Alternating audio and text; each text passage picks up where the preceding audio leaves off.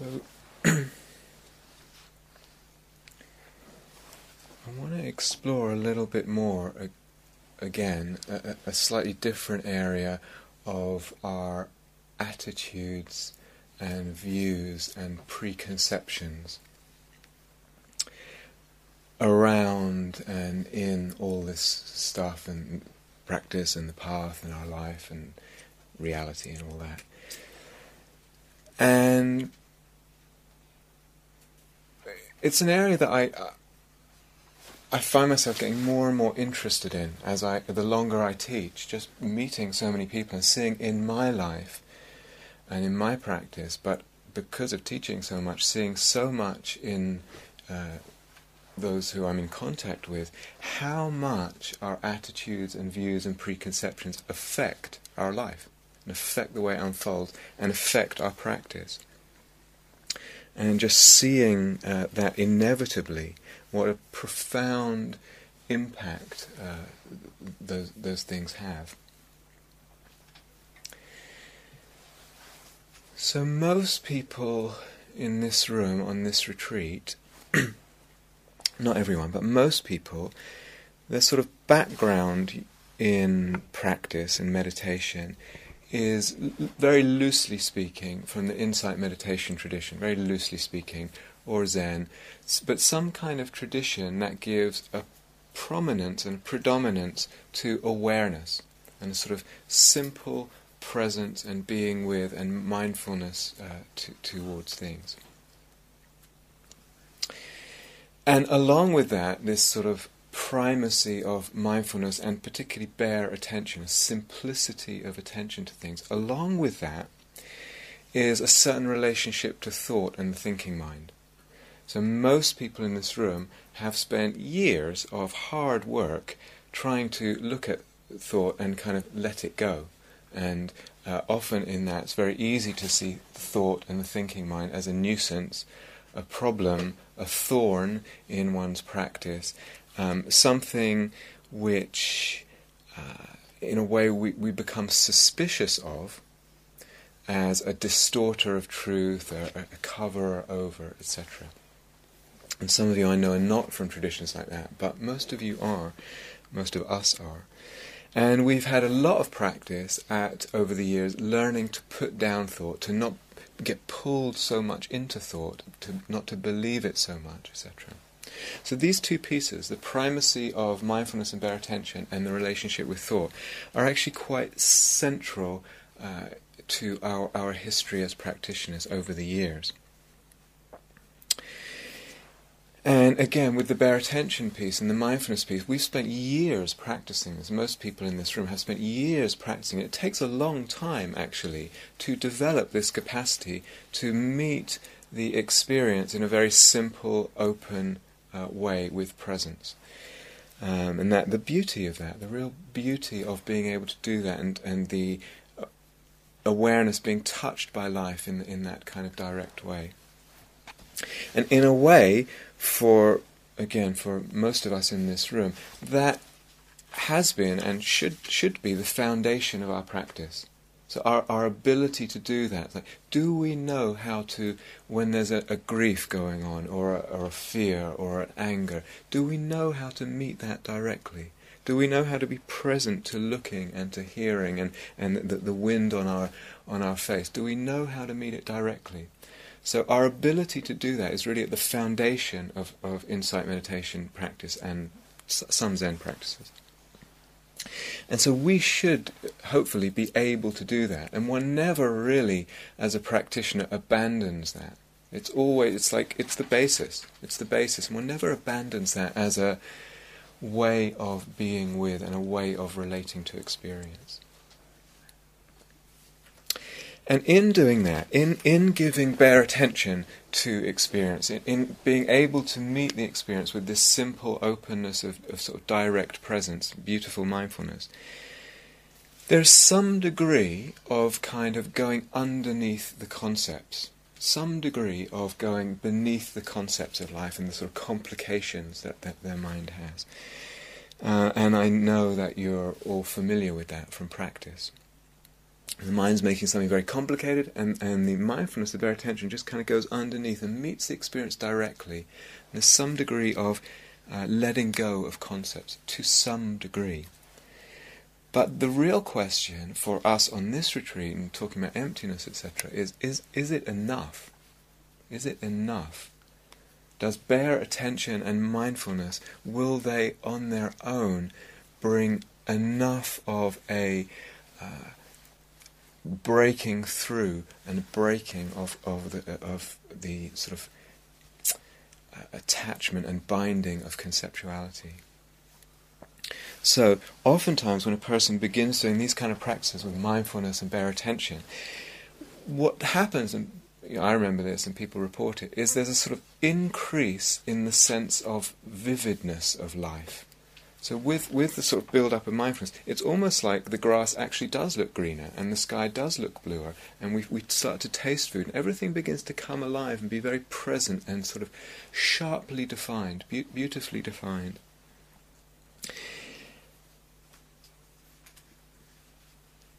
We have a problem, though, in terms of emptiness and liberation, etc., because the problem is that we accept appearances. We accept appearances. So here's an appearance that it's such and such a time, we're in a room, someone's giving a Dharma talk, and I am listening, etc. This is the floor. All this is the realm of appearance, and our problem, as far as the Buddha is concerned, is that we accept the reality of those appearances. Now, a non-meditator accepts the reality of those appearances. And sometimes what a bare attention does a little bit is actually make appearances more vivid, and so kind of more believable in a way. Now, this is quite important. There's a word that probably everyone's heard, I think, suchness. Have you heard that, come across this word, suchness? This is a very interesting word. It's actually present in the Pali Canon, in the original teachings of the Buddha. And there, it's hard to say what the Buddha's getting at, but it seems to be pointing towards a sort of beyond something or someone's mind being beyond what you could put into words or concepts. It's a beyondness. Later, as time went on, in the Indian tradition, as the sort of Mahayana and the emptiness teachings really began to grow, the word suchness became a synonym with emptiness. So suchness meant emptiness. Suchness meant emptiness. But I remember reading, and some of you might have read this book, The Doors of Perception by Aldous Huxley. I remember reading it as a teenager and being, wanting to explore different states of consciousness in an easier way than sitting through all this knee pain. And I think, if I remember, it's years since I read it, but if I remember, he uses it there, and it seems to mean the sort of existence of something just as it is in itself, this sort of innate beingness of something. It came to mean somehow in popular terms, that's often how it's used in Dharma circles nowadays, it's come to mean the exact opposite of what it originally meant. The sort of, this thing in and of itself, it's suchness, that's how it is, it's just like that. If I can get to this, if I can scrub clean, in Aldous Huxley's, scrub clean the doors of perception, I get to the suchness of the thing. I see it as it is in its sort of primal beingness. Something, I'm not going to go into this, but I find it very interesting. Something happened as Buddhism was transplanted away from India, and particularly to China and Japan, which were cultures that had a lot of emphasis on the sort of momentary I don't know what the word is, phenomenalism of experience. In other words, the precise texture of this unique experience was very fundamental to Japanese and Chinese culture. The Indians had a much different feel for things, and it was about going beyond things in some way. Going beyond things. So you had this completely radically opposed cultures. Buddhism was born in India. If you read the original teachings of the Buddha, it's very hard to get away from this sense of going beyond things. And that met the Chinese culture, and at first they were like, go home. We don't want it. It took a long time for that to take root, and when it eventually did, it was via, I'm not going to go into this, but via Taoism, and a lot of stuff had to happen. And when it finally settled, it was quite radically altered in terms of its relationship with things, and this notion of the suchness, the beingness of things, and not going beyond things.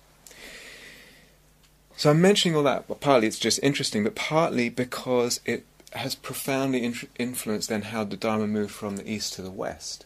So we now have got a mishmash of all of that in the last 30, 40 years. Mishmash of all of that, and somehow we're trying to make sense of all of it. And these things have profound, profound implications in terms of how we relate to the practice and the implications of practice. So, in the teachings, you come across quite regularly a certain, this idea, similar to Aldous Huxley, that we're trying to attain a kind of purity of perception. We are trying to scrub clean the perception and arrive at this kind of this thing and seeing it as it is. And that's partly the idea of bare attention. And actually I don't actually know if the Buddha even used this word, bare attention. I don't know of any place in the suttas where it actually occurs. And so that seems to fit nicely with our innate feeling as human beings of the appearance of things being just indisputable solid fact. Here it is. It's just, this is it. How can you dispute this? The world is staring me in the face and I bump into it every day and it impinges on me. It seems, and everyone agrees on it. Everyone agrees on it. It seems so real. And then yesterday was talking in this, for what I know was for many people very strange orientation to practice using the logical mind. And it seems like the thinking, that's the part that's unbelievable. But this solidity, that's believable. The problem, as far as the Buddha is concerned, is deep, not in the thinking mind, but in the perceptual mind. Because we actually perceive appearances already as inherently existing, as real, as substantial, as solid. The problem is woven deep into the perceptual mind. The delusion, what the Buddha calls ignorance and delusion, is woven deep in there. So again, how does this affect us as practitioners and in the way the Dharma comes to us? Very easy to... One of the things that becomes obvious as we practice and as we bring this beautiful bare attention and mindfulness to our experience, one of the first things that begins to stand out is impermanence, is change. We've talked about this. It's obvious. You get a little bit mindful and impermanence is staring you in the face. And then we hear about impermanence in the teachings. It's there in the teachings. It's very present. And it would be easy to interpret the teachings and what the Buddha's message, and we hear this, it's present in the Dharma culture, as saying, see that everything's changing, and because it's changing, don't hang on, let go. Go with the flow. Go with the flow. And obviously there's some wisdom in that. Obviously there's some wisdom in that. But it's not what the Buddha was pointing at when he was talking about awakening in enlightenment. It's not just seeing that things are impermanent, that they change, and therefore we shouldn't hang on and let go. Has many people read the beautiful novel by Hermann Hesse, Siddhartha? Mm-hmm. Yeah, really lovely, lovely book. And again, something I read as a teenager many times, so touched by it. And again, years since I read it, but if I remember, his sort of peak experience was sitting by the river and watching the flow. And it's a very easy notion to kind of communicate and translate, because we can see impermanence, it's obvious. And it seems obvious, well, if things are flowing and impermanent, best not to try to hang on. One of my teachers, Ajahn Thanissaro, was a monk in Thailand for 20-something years, and now is a monastery in Southern California, abbot of a monastery in Southern California. He wrote an essay a while ago, and I can't remember where it was published. It's called something like The Roots of Buddhist Romanticism. If you ever come across it on the internet, read it. It's really, really worth reading. In terms of how some of the ideas and notions in the culture have affected our relationship with the Dharma and the way we see the Dharma, the way we see the kind of project of the Dharma. So, I can't remember who he quotes and da-da-da. But basically this idea of life as a flow, which we need to kind of open to and allow and go along with, is quite a romantic notion in the sense of the romantic poets and all that. And it's easy for us to understand because it's so embedded in our culture. It's so much a part of the sort of roots of our culture that we don't even know who the people are that started it. It's so much a part of the culture. But the Buddha comes along in the teachings of the Buddha, and my teacher's asking, is that a radical enough kind of goal of the path? Is that a radical enough understanding? Is it profound enough? You know, I mean, I don't want to be cynical, but you could put that on one of those calendars, you know, those kind of that you get in the self-help section in W.H. Smith. You know, it's like you could put, things are changing, let go, so let go, go with, today I will go with the flow. It's easy. Okay, I mean, it's not that easy to do, but it's easy to kind of... So, emptiness is not just impermanence. It's not just, there's more to it than that. Impermanence is a part of it, it's a stepping stone, but there's more to it. Listen to this from the Buddha. He says, the Tathagata, that was another name he gave himself sometimes, the Tathagata, when seeing what is to be seen, does not construe an object as seen, does not conceive or believe in an object as seen. He does not construe an unseen. He does not construe an object to be seen. He does not construe a seer. And then it goes, when hearing, the same, when tasting, touching, etc., cognizing. Whatever is seen or heard or sensed and fastened onto as true by others, one who is such, an awakened one, among those who are self-bound, would not further assume to be true or even false. Having seen well in advance that arrow where generations are fastened and hung, I know, I see, that's just how it is. There is nothing of the Tathagata fastened. In other words, with no believing in a subject, and with no believing in a subject, you can't say, I know, I see. So we've touched on this already. Well, we're going to go further in this retreat. With no believing, with no notion of an object, there's no grounds for, that's how it is. That's how things are. It's pointing at something beyond impermanence. It's not even that it's just that things exist momentarily. It's pointing something beyond that. And you can get the sense of like, wow, there's something very profound being communicated here. So, sometimes again, in relationship to the change that we see in our life, you know, anicca, change, and we say, well, you can't be in control of it all. You just can't be.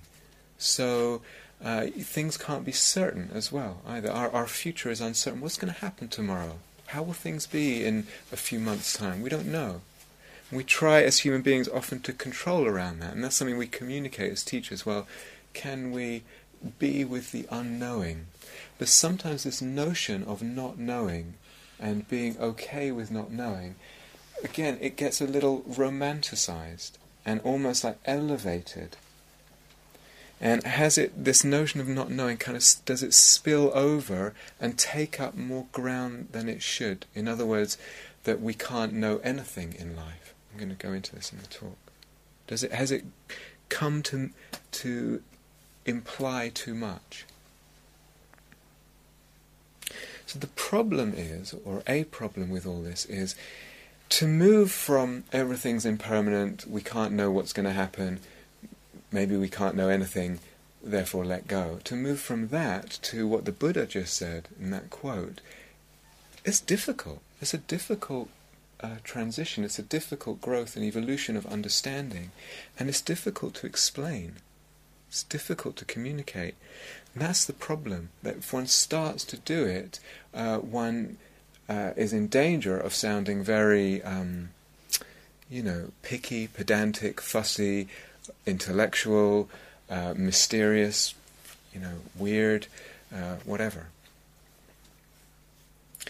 But here's the question, and what I really want to do is, I should have said this at the beginning, is rather than me say this is how it is, or da-da-da, is rather for all of us to question again our assumptions, attitudes, views, preconceptions about all this. That's really what I would like to invite.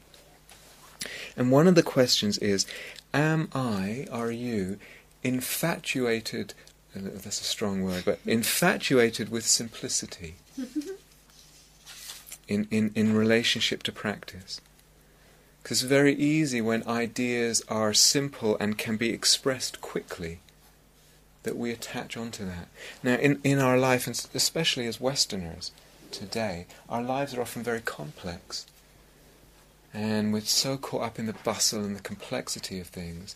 And when the teachings come along and something very simple sounding is offered, it's like, yes, thank goodness, relief. And be careful, be careful. So an idea that can be expressed quickly and repeated many times, or seems intuitive, can be very attractive.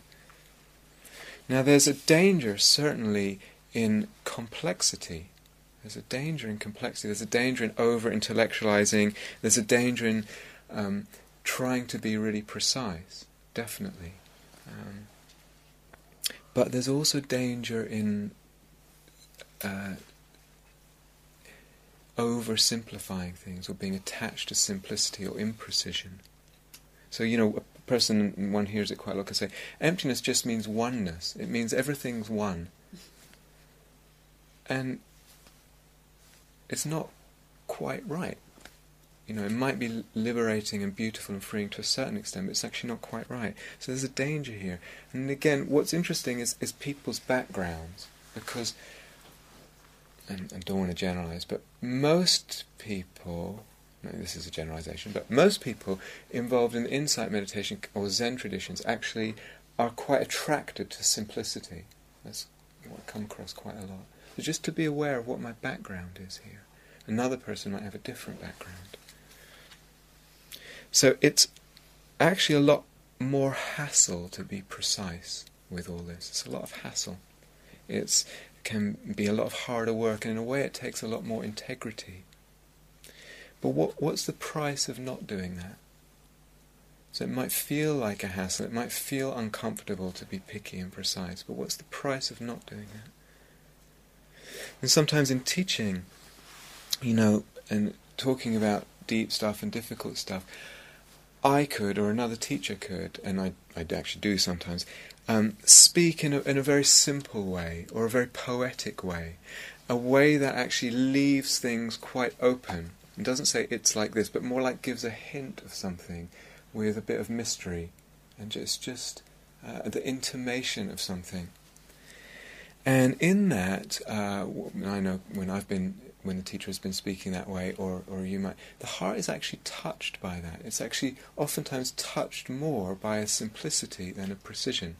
It's touched more by the teacher leaving things open and mysterious than it is by the teacher being quite precise. But, which leads more easily to the end of suffering, or more truly to the end of suffering? I might speak in an open and more mysterious and poetic way sometimes, but then is the listener clear about how to practice in the way to see the truth? It's a difficulty, it's a problem with all this. I grapple with it all the time. So as human beings, and again in our culture today, there's quite a big attraction to, and our Dharma culture as well. So talking about Dharma cultures, and talked already about, there are different Dharma cultures present, and it's quite interesting to move between them. There's quite an attraction, an emphasis on intuition and the intuitive knowing and living intuitively. And partly what I question is, what's that in opposition to? Because things are in opposition to intuition as opposed to what? Thinking? What? Usually it's the thinking mind that gets placed in opposition to intuition. That's not a distinction you find at all in the Buddha, in the teachings of the Buddha. He just doesn't talk about the intuitive mind or intuitive knowing or intuitive living, etc. It's just not there. It's just not there. It's not a distinction he's particularly interested in. That's quite, again, it's something that comes more out of this romanticism of the teachings. And it might be that the thinking mind and the intuitive capacity, they both exist for us as human beings, and maybe they're kind of equally good and equally bad, and they both have their place.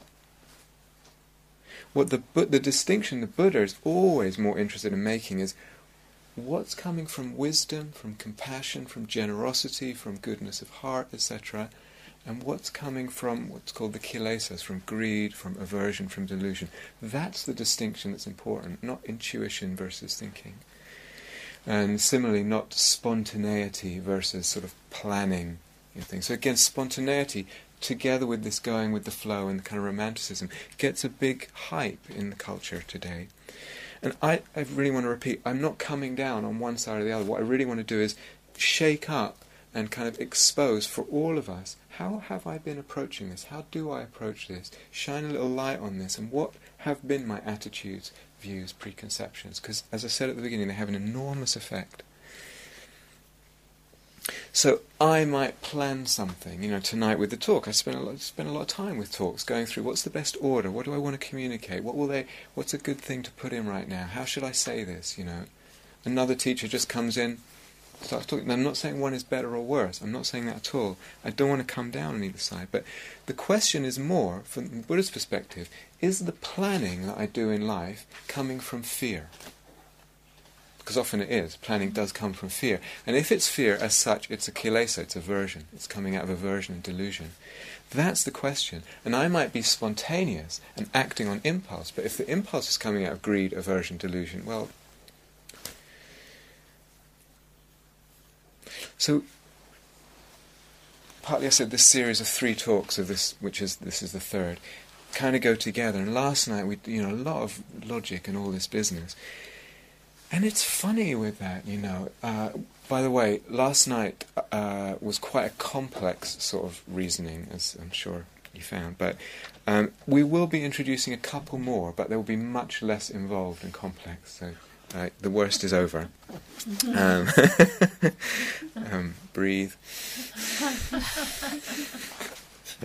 But there's something about reasoning and the relationship with reasoning, which is this... If I say, like I said yesterday, one has to be convinced that the self would have to exist in one of those 7 ways, that's a very decisive, you're just like, that's it. There's a real faith in reasoning there, just decisiveness. And it's that's troubling to us. We're like, oof, I don't know, because it seems so solid. And then to say, well, I'm not sure. And maybe the thinking, we hear rationality can't really get to the things. And we feel nervous about being decisive about the reasoning. And so it seems like we have reality on one side and the thinking mind on the other. And sometimes, young kids at a certain age actually have a sense of the emptiness of things and a sense of the appearance of things actually not being that solid. And somehow they start questioning and sort of pestering their parents. And eventually the parents just kind of, oh, shut up, And they lose that questioning capacity and just agree on the conventions. So in terms of the reasoning mind and its relationship to emptiness, it does have its, or rather it can have its place very much. And in terms of the kind of things we were talking about last night, there's a sutra, a Mahayana sutra called the Pile of Jewels Sutra. And the Buddha's talking to Kashyapa, and he's talking about how it works to use the thinking mind to go beyond concepts. And he says, Kashyapa, it's like this. For example, fire arises when the wind rubs 2 branches together. Obviously not in a climate like Devon, where it's... fire arises when the wind rubs 2 branches together. Once the fire has arisen, the 2 branches are burned. Just so, Kashyapa, if you have the correct analytical intellect, a noble one's faculty of wisdom is generated. Through its generation, the generation of that deep wisdom sense, the correct analytical intellect, the reasoning is consumed. It's burnt in that fire of non-conceptuality. But you've arrived at it via conceptuality. So there is, for most of us in our culture and in our Dharma culture, maybe not in our culture, but certainly in our Dharma culture, the heart pull to abandon concepts. Now, another part of us might feel very nervous about that, but something speaks to the heart of wanting to go beyond concepts. But the pragmatic, compassionate question is, are we abandoning, or might we abandon concepts too early in the path? This is really, really important, because if we abandon concepts too early, what happens is we just go back to default concepts. Everyday concepts of here and there and now and later and past and present and future and space and all the rest of it. Me and you. So this abandoning of concepts does happen. A person gets fed up with concepts or sees that they're kind of, not evil, but kind of a problem in the path, something to get rid of. And the abandoning of concepts can happen at a gross level. And we do meet people sometimes who just say, kind of quite glibly, it's all empty. There's nowhere to go and there's nothing to do. And it's very easy to say that. But then you look a little more closely at the way the person's living, and there's not... that level of insight has not translated into the life, certainly in terms of ethics and compassion, but there's actually still the kilesas running through the life. So one is using, in that case, a kind of language of completion of the path, but there isn't really any completion there. The whole abandoning of concepts hasn't gone deep enough or subtle enough. This is again, I'm in a very privileged position as a teacher of just meeting and talking and hearing from so many people. And one of the very interesting things I do as a teacher is participate in Dharma discussions, not just here but elsewhere. And then it's different than an interview, and I actually hear people's opinions about a lot of stuff. Whereas interviews, sometimes people tell me their opinion, but more often it's just sharing their practice and me sharing my opinion. The Dharma discussion is very interesting because I actually get to hear people's opinion about all this kind of stuff, and it's a real privilege, and it's absolutely fascinating, because those are the things that have enormous clout in how our whole sense of life and practice unfolds. So what all this is getting at in terms of teachings of emptiness and all of it, and this retreat in particular, is that notions and concepts, all of them, actually construct our very experience of reality. They construct the very objects that we feel like we're naturally coming in contact with. Concepts like this or that, or me and you, a subject and object, space, time, past, present, future, all of those as concepts are part of delusion, and they end up actually building our perceived world. Okay? We're going to talk a lot about this on this retreat. But all concepts do that. Okay? And that's something that we really, really want to understand. If I jettison concepts too early, I run the risk of not really understanding that, because I'm still in the world of things appearing. I haven't really understood, I haven't seen their non-appearing, their non-fabrication, their non-building. So conceptuality, meaning conceiving of anything at all. So I might not have a name for something I'm conceiving, but it's just a thing, or just an appearance of something in relation to this subject, a subject and an object, present moment, etc. All that's conceptuality. And that is woven up with perception. It's woven together with perception. So conceiving and perceiving go together. Do you understand? Say that again.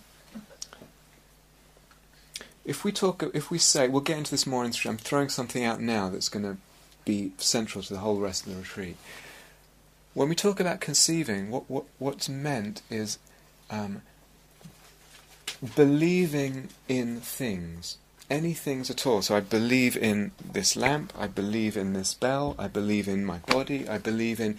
But even subtle, really taken for granted things, like I believe in the present moment. I believe there is a present moment. I believe in time, I believe in space, I believe in subject and object, I believe in me and you. All these are concepts. And the conceptuality as such, even in its very subtle form, is so deeply woven in to the as delusion into the mind, it actually shapes our perceptions. Okay? Is conceiving and concepts. Yeah, Same. You just use those Yeah, interchangeable. right. Interchangeable. Right. Yeah. Oh, but you're saying this is a problem that we do this. It's a problem. It's a big problem. It's the problem. Is it a bit like coma? Rather, sorry. No, it's not a problem that we do. It's a problem that we don't realise that we're doing it. Sorry, thank you. That's good. It's a problem that we don't realise that we're doing it and understand that then what we perceive is fabricated and not real because it's built by our conceptions. Okay. In terms of how I live my life and all of that. Yeah. Who cares? Who cares? I mean, what's the sort of, do you know what I mean? Like, if it's a chair or not a chair? It's more like tiredness. Is it really tiredness?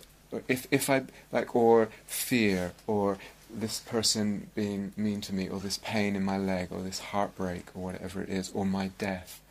If I believe in that really existing, if I believe in anything really existing, that thing can cause me suffering. In fact, it will cause me suffering. Okay, so it's the belief in inherent existence, that the conceiving of something that causes the problem for me. Okay, that's the central problem in life. It will still appear when I'm awakened, but I don't believe it. You understand?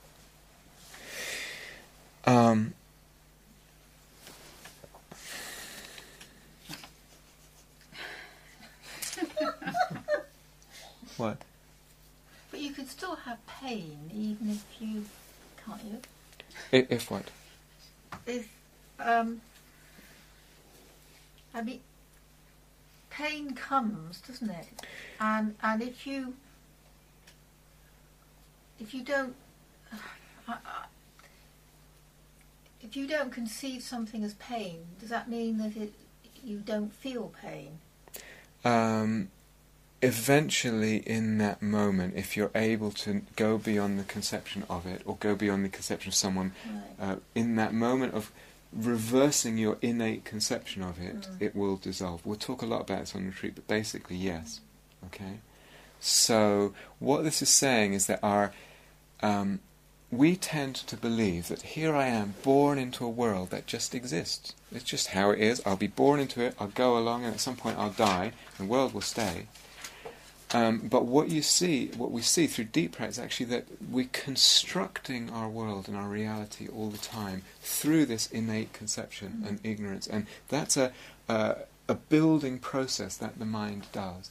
And the more we understand that, I didn't mean to get into all this tonight, but anyway, the more we understand that, the more you see that actually there's a degree to which you can play with it and unbuild things. There's a degree to which that's possible.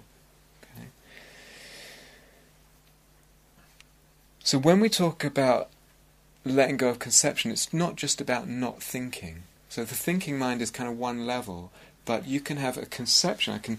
I don't have to think bell every time I look at this. I don't have to think present moment, future moment, subject, object, self, and all that. It's going on all the time without a verbalization, without a thinking. So some translations of things you just need to get rid of thinking. I think it can only be a mistranslation. It's the conceiving and the believing in the conceptual mind. That's the problem. So I believe in moments. I believe in a subject and object. That's what the Buddha calls delusion, and as such it's the seeds of suffering. That's the seed of suffering. Now, we could say, again, we'll just let go of concepts, but as yet we don't have the tools to do that. We may introduce some practices in that kind of vein at the end, but we also may not, because it's quite a lot to let go of concepts at that level. So this is woven into consciousness at a very deep level as delusion, at a very deep level. And partly why I keep going on about developing practices, because that's a habit in consciousness. It's a very ingrained habit to believe in the reality of things, to conceive of things and subjects and objects and time, etc. And it seems so true. It all seems so true, just completely unquestionable. It seems so true. And what we need to do as practitioners is see the emptiness of that over and over and over and over and repeat it. Repeat it. And at first when we do that, it's actually not so powerful.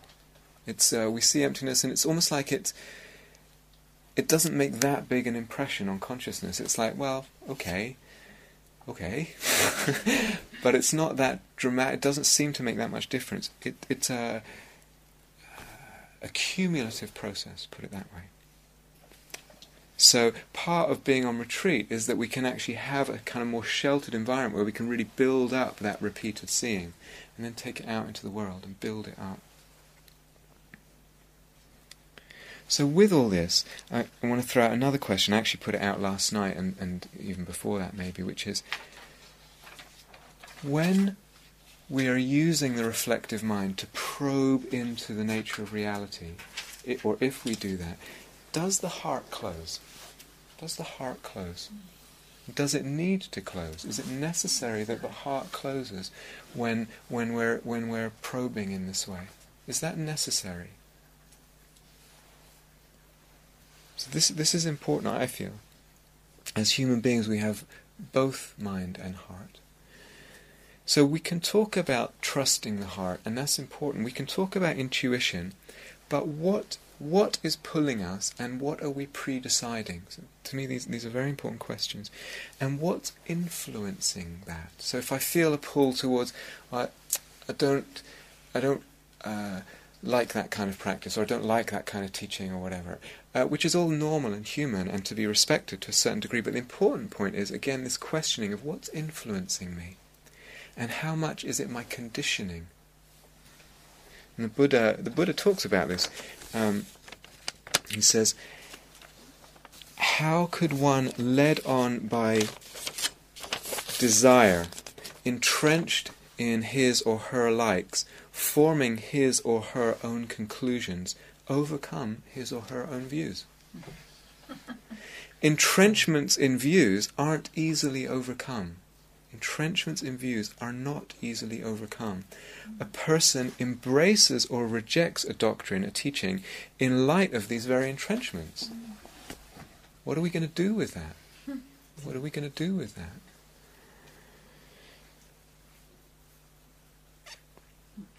There's another interesting thing, and again, it comes from having this privilege of being involved in a lot of Dharma discussions over the years.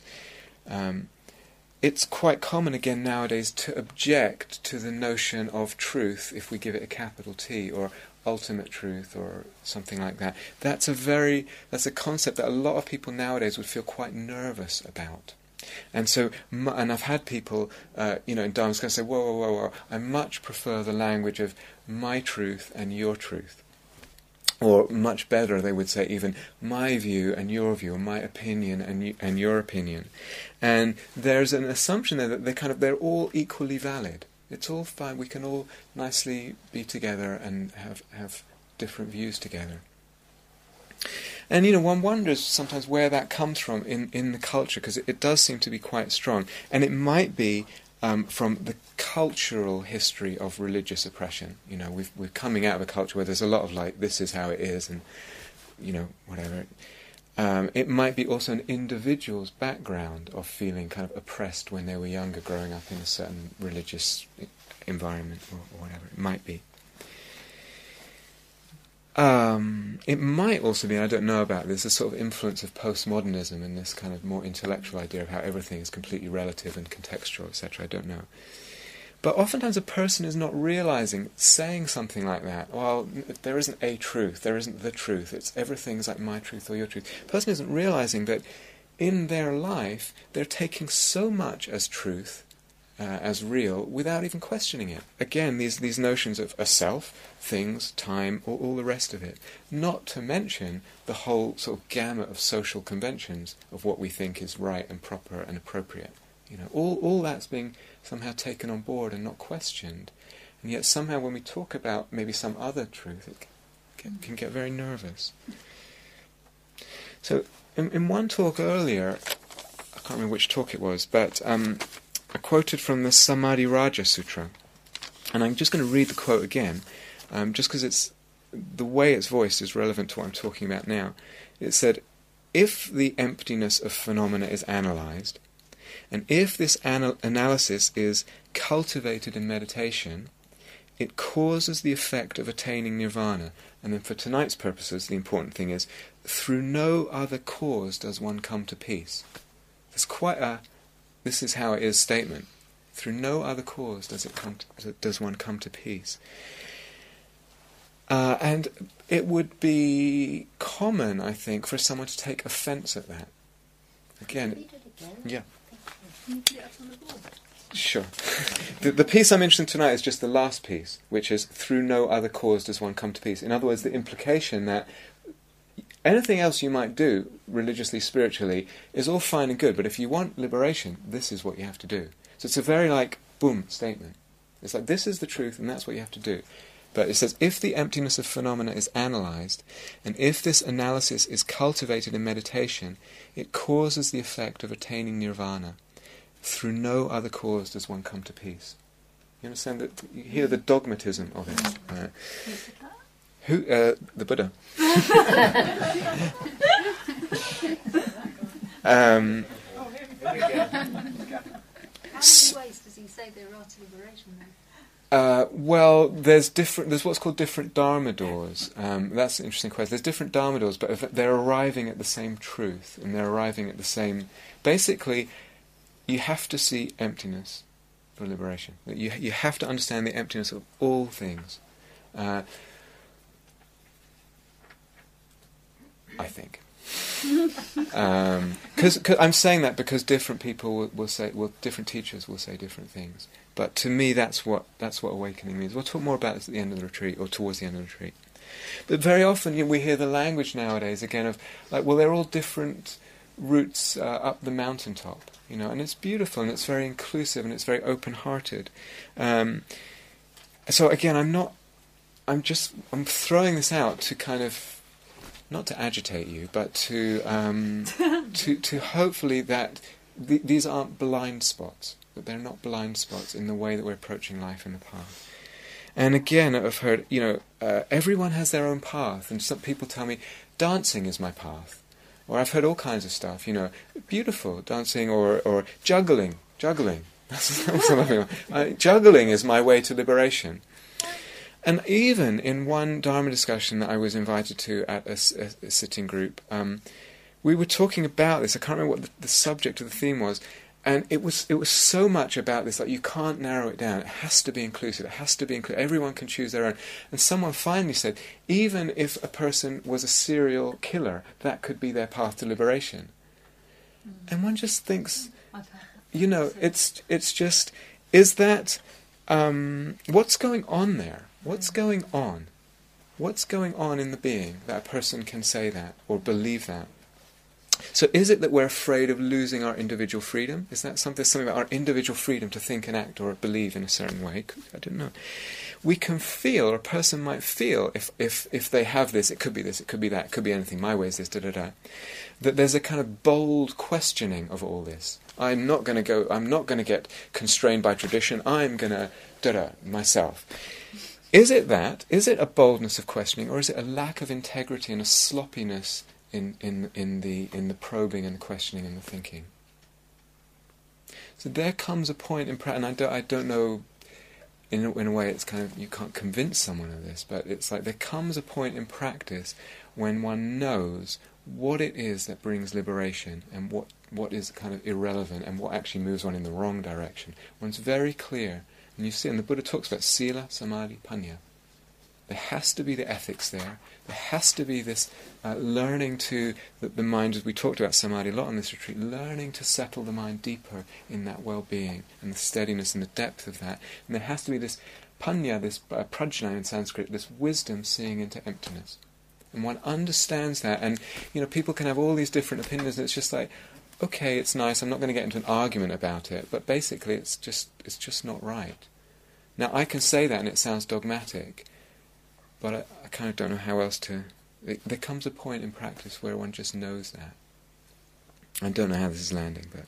What were those three names? Sila, yeah. Ethics, Samadhi we've talked about, and Panya or Prajna, one's Pali, one's Sanskrit, means wisdom. Wisdom, and I'm using it in this retreat specifically, meaning wisdom understanding emptiness specifically. So do you sometimes turn around and say, no, you're not right? If you're in a discussion, will you actually say to people, I'm sorry? It depends on the context a lot, and it depends on the context, and what feels appropriate, what people are ready to hear, and all kinds of stuff, So remember, the intention with this talk was not to come and say it's like this, but rather, as I say, I keep the fourth time saying it, it's just to shake things up for everyone and kind of make sure that the light is shining on all this in ourselves in terms of how am I thinking about this. A lot, as I've said a few times in other talks, a lot of the views and ways of conceiving we have are not even fully conscious, and yet they have so much power. They're not even ones we would articulate to ourselves and others, and they have so much power. Probably have more power. Absolutely, yes. Yeah, good point. So another kind of quite popular place to land with all this is agnosticism. And that means slightly different things at different times to different people. But I remember another practitioner, and he was sort of saying, we're all stumblers in the dark. And it was he felt quite moved by that, and quite working with him is quite attached to it. The notion that there aren't really any teachings that can provide a path or a way to liberation. We're all just stumbling in the unknown. No one knows anything more than anyone else. The Buddha didn't know anything. The Buddha had nothing that he could possibly give you. A person of some degree of realization had nothing that they could possibly give you in terms of finding your way. We are all stumbling in the dark. And it was interesting how much attachment there was to that view, as if really want to... it's almost like you can't question that. So sometimes a person says, what I know is that I don't know. I know that I don't know. And again, that can have quite a pull on the heart. But that I know that I don't know is not the limit of our human understanding. It's not the limit of our possible knowing as human beings. I said this in the initial talk on emptiness. I'm a little aware of time, actually, and I don't want to drag it. Is that okay? No? Yeah. Asking what about the agnosticism of Stephen Patrick? Okay, I don't want to get into names here. It's not an appropriate way. I just want to talk about different kinds of teachings and different... Agnosticism means different things to different people at different times. And I'd rather just say what I'm going to say, and we can talk about that another time or something. I'm also just aware of the time. As I say, the word means different things. But if it's I know that I don't know, it's not the limit of what we can understand as human beings. I said in one talk, the important thing to know is that things lack inherent existence. All things lack inherent existence. That's what I can know. I can be absolutely sure of that. Absolutely, completely, crystal clear sure about it. At a very deep level of the being. That's what I can know, and that's what's important to know. So, there may be a God, there may be not a God. But if there is, that God lacks inherent existence. That's the important thing. And I remember, I can't remember when it was, a while ago here, giving a Dharma talk and talking about emptiness actually. And either I wasn't clear enough, or because it's difficult, the person got hold of a little bit of the wrong end of the stick. And a couple of people afterwards came up to me and said, How do you know if there's no self? How do you know if there's no soul, etc.? How do you know? And my intention was not to say there is or there isn't, but rather, even if we have an experience of the soul or the inner self or God or whatever, it's still that thing lacks inherent existence, and that's what I can know, and that's what we can know. And that's a different statement than saying, I have seen something that you haven't seen, or I have seen that this thing doesn't exist. Yeah. So sometimes with the word agnosticism, we have a sense of a self that doesn't know how things are in reality. There's sort of a world out there, but we can't know how it actually is in itself. But what we can know is that it's empty, that it lacks inherent existence, that everything is a dependent arising.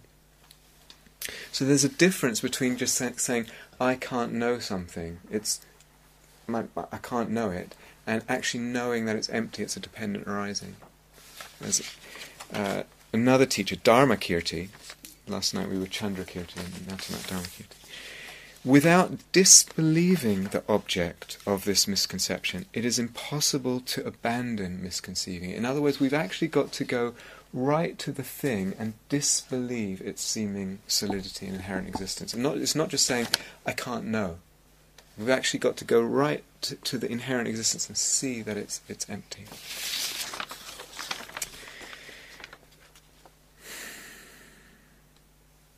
So, as human beings, living and trying to live consciously and trying to live with an open heart, we are, I hope, at times touched by a sense of the mystery of life. Now here we are, and it's amazing, it's a mystery. And the heart can be deeply touched by that, and there is a kind of not knowing about a lot of things. And that sense of mystery, that sense of vastness can be quite... that sense of wonder can be quite freeing at quite a deep level. So just being caught up with little things, it's almost like the heart, something in the consciousness opens to something vaster. And we can let go of a lot of stuff in connection with that. But will it lead all the way to the end of suffering? Is that enough, that sense of mystery, that sense of wonder, is that enough? So the Buddha talks about knowledge and vision of things as they are. Knowledge and vision of things as they are being where this is all leading, and that bringing release and, again, knowledge of release. And there were certain questions that he just wouldn't go into. They were what he called imponderables, just not interested. Now this phrase, things as they are, doesn't mean what we talked about, the popular meaning of the word suchness. It means that they are empty, that they're dependent arisings. So earlier in the retreat we talked about this spectrum of the self-sense and how the self could be really solid and built up and much less so and much less so and much less so, all the way and very refined. And that, we talked about, is dependent on the clinging. The more clinging, the more solid the sense of self, the less clinging, the less sense of self. And the same is also true of the world and objects, and we'll get to that as the retreat goes on. But let's just stay with the self-sense.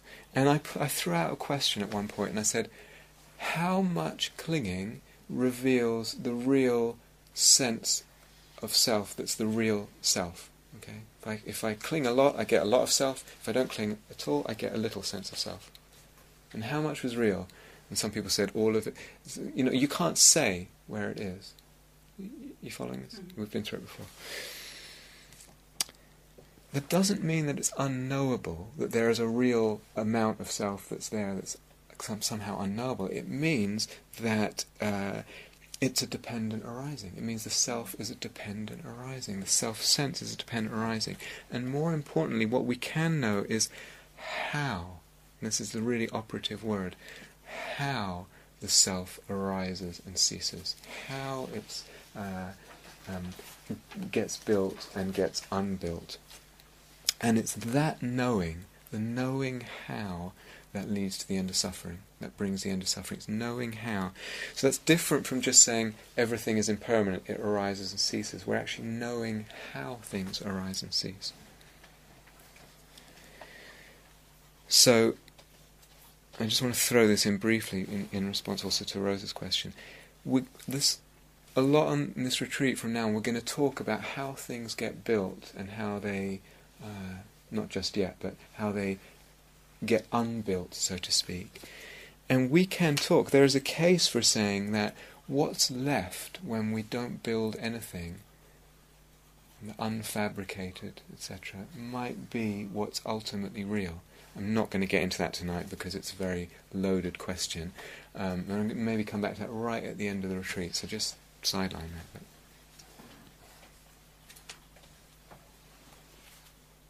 What do you mean when you say real? In the sense that if I see that the self-sense is something built by my degree of clinging, then I say, well, which is the real self-sense? A big, very exaggerated self-sense, a very solid self-sense, or a very light, refined self-sense? And I say, which is the real one? No? But there isn't a real self. Well, exactly. So the self isn't real in that sense. Yeah. If I completely let go of the self, and I sort of don't build the self through clinging, and it turns out I don't build the world of objects through clinging, everything just kind of fades. This is coming way later in the retreat. Everything just fades. What's left then? There's a case for saying, well, that's real because you're not building it in any way. It's just causes and conditions. No, gone beyond causes and conditions. Right. We'll come back to this. So, sometimes, again, we hear the Buddha was not a mystic. The Buddha was not a mystic. And that word, again, the different words mean different things to different people. And sometimes the word mystic means, to some people, it just means confused sort of mumbo-jumbo. That's what mystics is. It's like big, lots of smoke and, but another meaning of it is actually knowing something in a way that's beyond the usual conventional way of knowing things. Knowing a truth or seeing or being in contact with something that's deeper than the usual conventional way of seeing things. Sometimes it's interesting. Some people have a lot of mystical experiences. Some people have never have mystical experiences. Oftentimes the people who say the Buddha was not a mystic are people who, by their own admission, never have mystical experiences. So it's a little loaded in that sense. But again, the question is more, where am I leaning and pre-deciding with this? So I, for one, would never dismiss mystical experiences. That kind of, the heart, the consciousness, the perception can open up in quite a different way than we're used to. And are we going to just dismiss that as irrelevant? We have a whole different sense of things. Are we going to just dismiss that? It doesn't mean that we need to chase those experiences. So someone, for instance, just to pick one kind of mystical experience that can have, someone has a sense of suddenly everything opening out, and that the universe is love. It's love in its texture, in its fabric. It's a love that embraces and holds all beings and holds everything that's happening. That is, and a person finds themselves in this huge sense of love. Something's happening there, and the perception is changing. The perception is changing from the ordinary humdrum, here I am, and life's pretty hard, and da-da-da. And again, the change in perception is implying something about which is real. If you repeat that kind of mystical experience enough, eventually the question comes, which is real? My normal perception or the mystical one? There's something implied about emptiness here, and is also an understanding, again, how we fabricate certain realities. And the normal, conventional reality is actually, funnily enough, more fabricated than the perception and the mystical sense of love suffusing the universe and being the nature of the universe. It's actually more fabricated, the sense of that everyone has that agrees on just I'm over here, you're over there, and this is a solid world that doesn't really have any meaning in it.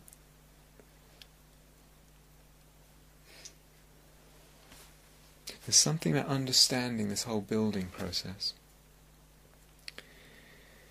So, as one goes deeper into all this, there is a movement beyond concepts. There is a movement beyond concepts. And Dalai Lama was talking about someone when he was younger, studying in his monastic college, kind of saying, well, it's all just inexpressible.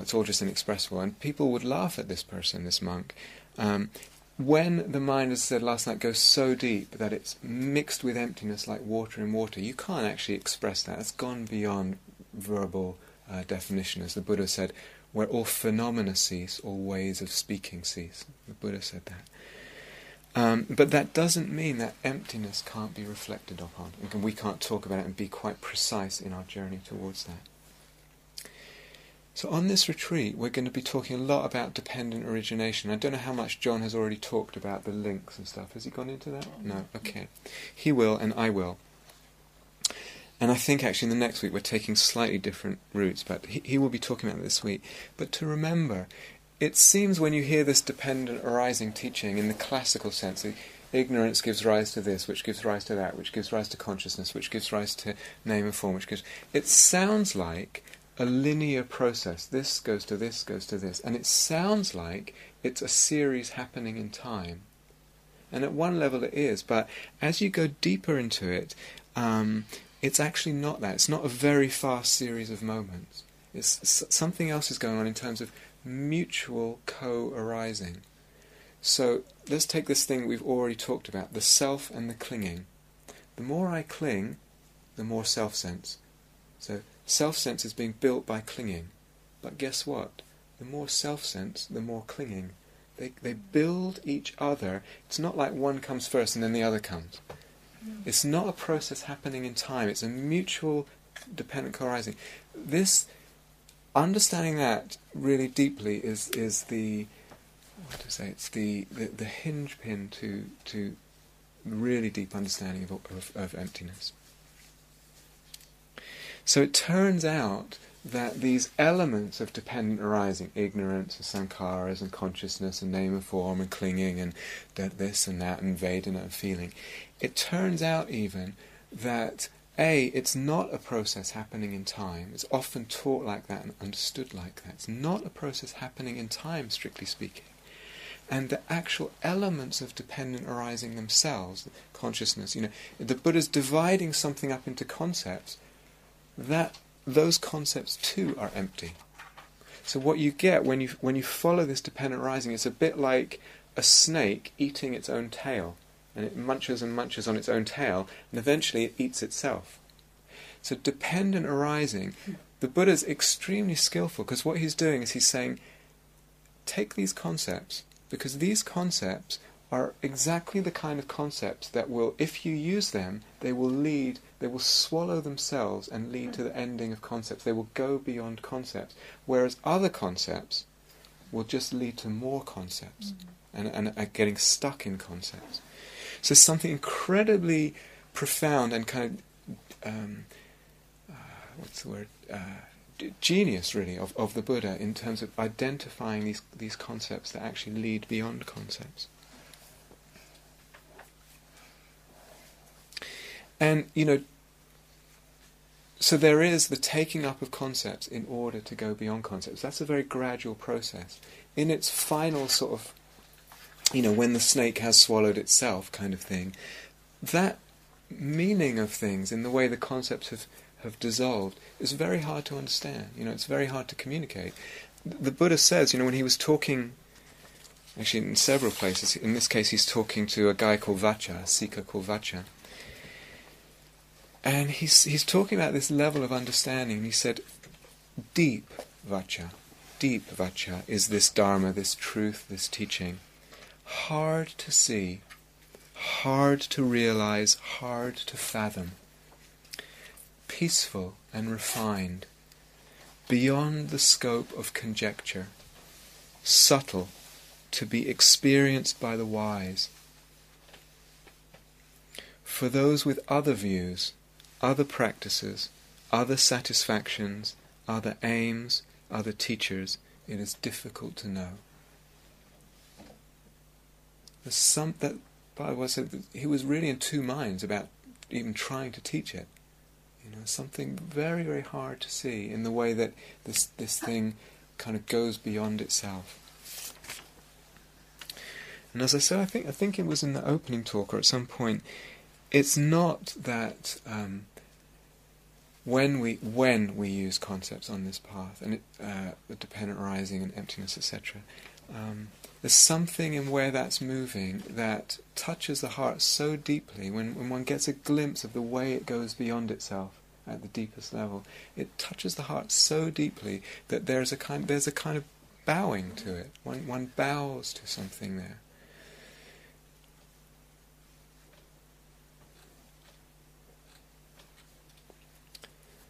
Okay, let's have a minute of quiet together.